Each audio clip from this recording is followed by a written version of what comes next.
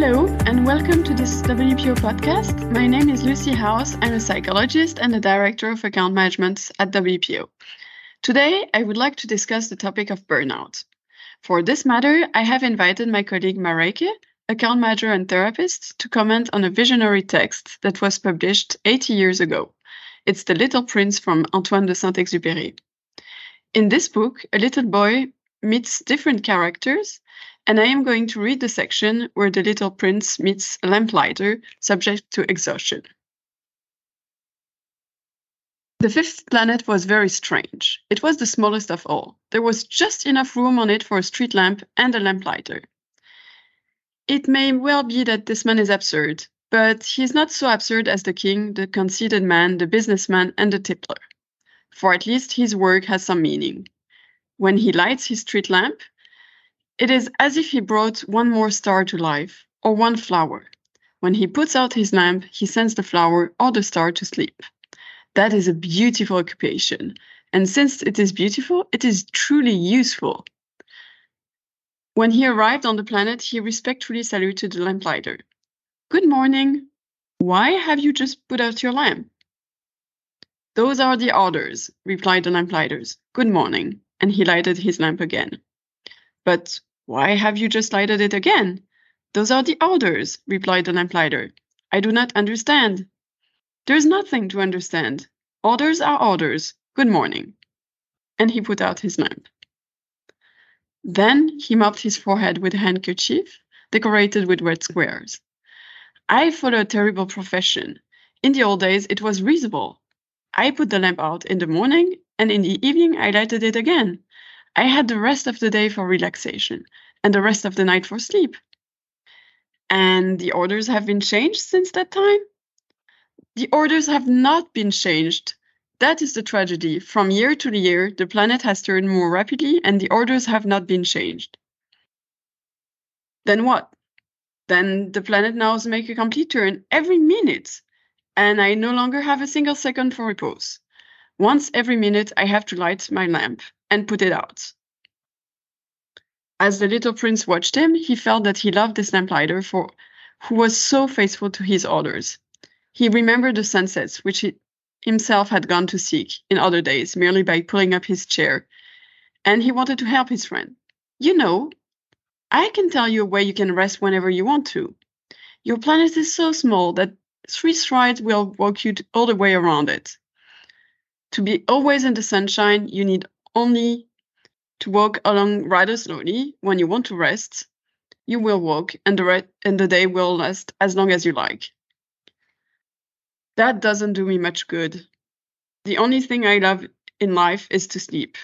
"Then you're unlucky," said the little prince. "I am unlucky," said the lamplighter. "Good morning," and he put out his lamp. So, Mareike, I am now handing it over to you to answer a few questions. And my first question is, do you think that the lamplighter is experiencing burnout? Thank you, Lucy, for telling us this small story from The Little Prince. The story of the lamplighter is indeed metaphorical and tells us about a man who is a lamplighter with a job that at least makes sense, as the Little Prince tells us. With the eyes of an innocent child, the little prince is trying to reveal a truth that is hard to see and hard to find. You can only see clearly with your heart. What is essential is invisible to the eyes. So, to get back to your serious question, is the lamplighter burnt out? I'd say yes. He's at risk, or he's already there. The definition of burnout tells us that it's a mental disorder resulting from chronic stress in the workplace. Our hard-working lamplighter shows many of the symptoms of burnout. Let's start with fatigue or extreme exhaustion that reduces efficiency and productivity. The lamplighter worker says, "I don't have a second to rest." He feels too tired and continues his work automatically and absurdly because he obeys the instructions without being able to think or rest. On top of that, He shows a lack of self-esteem in the work he does by saying that he has the most terrible job. He is no longer able to see the usefulness and/or beauty of his own hard work, a beauty that the little prince still sees clearly when he says he does a job that at least makes sense, and it's the only one that doesn't seem ridiculous to me. Perhaps it's because he's looking after something other than himself. So the little prince still manages to see the beauty of creating a little star and a little flower every time. At the same time, the lamplighter is constantly demotivated by his own work, combined with a cynical attitude and a feeling of frustration. Another symptom is isolation. In this little story, the lamplighter lives alone on a tiny planet, just big enough to house a lamppost and the lamplighter. So the day he has a visitor like the little prince, you'd think he'd be happy, but he's not happy at all. He keeps switching the lamppost on and off without wanting to stop. He obeys the instructions of his job in an absurd way. Thank you very much, Marike, for your analysis of this text. Can you tell us a little bit more about the warning signs of burnout? Yes, of course. As we also saw in the story of the lamplighter, there are some signs or symptoms that can be visible long before to the person in question and/or to people or colleagues around him. So the first sign, your world and your perception become distorted. This distortion of your world starts in your head. Ideas flow, your mind weakens, and this creates negative thoughts that infuse themselves into you and create a cognitive distortion of your external world. In reality, you are projecting your inner state onto the outside world. For example, the lighter no longer sees the beauty of his job. He only thinks about the instructions, and he even says that he is doing the most horrible job. A second sign of burnout is physical symptoms. You have trouble falling asleep and often suffer from insomnia. You wake up in the middle of the night with a great idea to implement at work the next day. You lose track of time and well-being and find it hard to anchor yourself in the present moment. Trouble sleeping, neck pain, headaches, concentration problems, gastrointestinal problems, all coming from long-term exposure to stress. Your body reacts as your body and head prepare to save itself from danger. Just as we see it with our lamplighter, which no longer sleeps and is in a constant state of alert.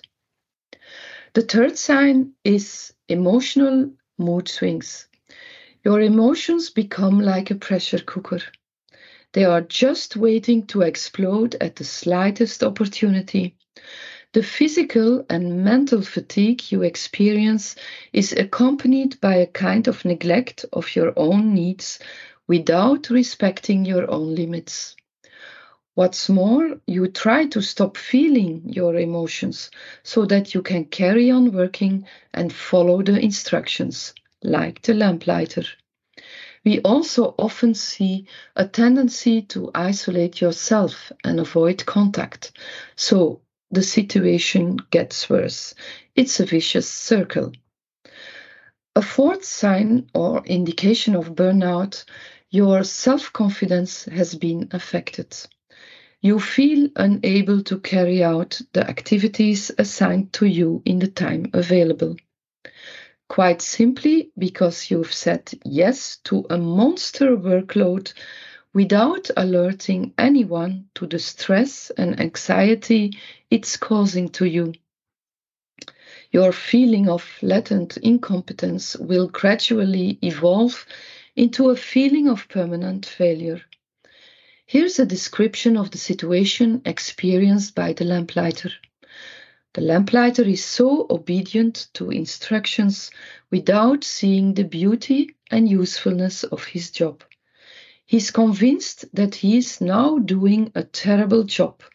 He says, "It used to be reasonable, the instructions haven't changed, and that's the tragedy. The planet is spinning faster and faster every year, and the instructions haven't changed." So the situation has changed. It's an overload of work for a worker lamplighter who didn't dare or couldn't set limits. So now he's not sleeping anymore, a situation that leads to burnout, with the following symptoms: extreme fatigue, mood swings, isolation, a distorted perception of the world, and a strong lack of motivation. Marike, thank you for enlightening us about the different signs of burnout. Now, could you please share with us 3 tips for preventing burnout? Yes, with pleasure. So the first tip, become aware of the automatic mechanism of stress and the protective aspect of a stress factor originally. Our body reacts automatically to protect us by increasing our heart rate, which is a wonderful mechanism if it's followed immediately by a moment of relaxation. However, if we are exposed to stress factors for a long time, our resilience will no longer work.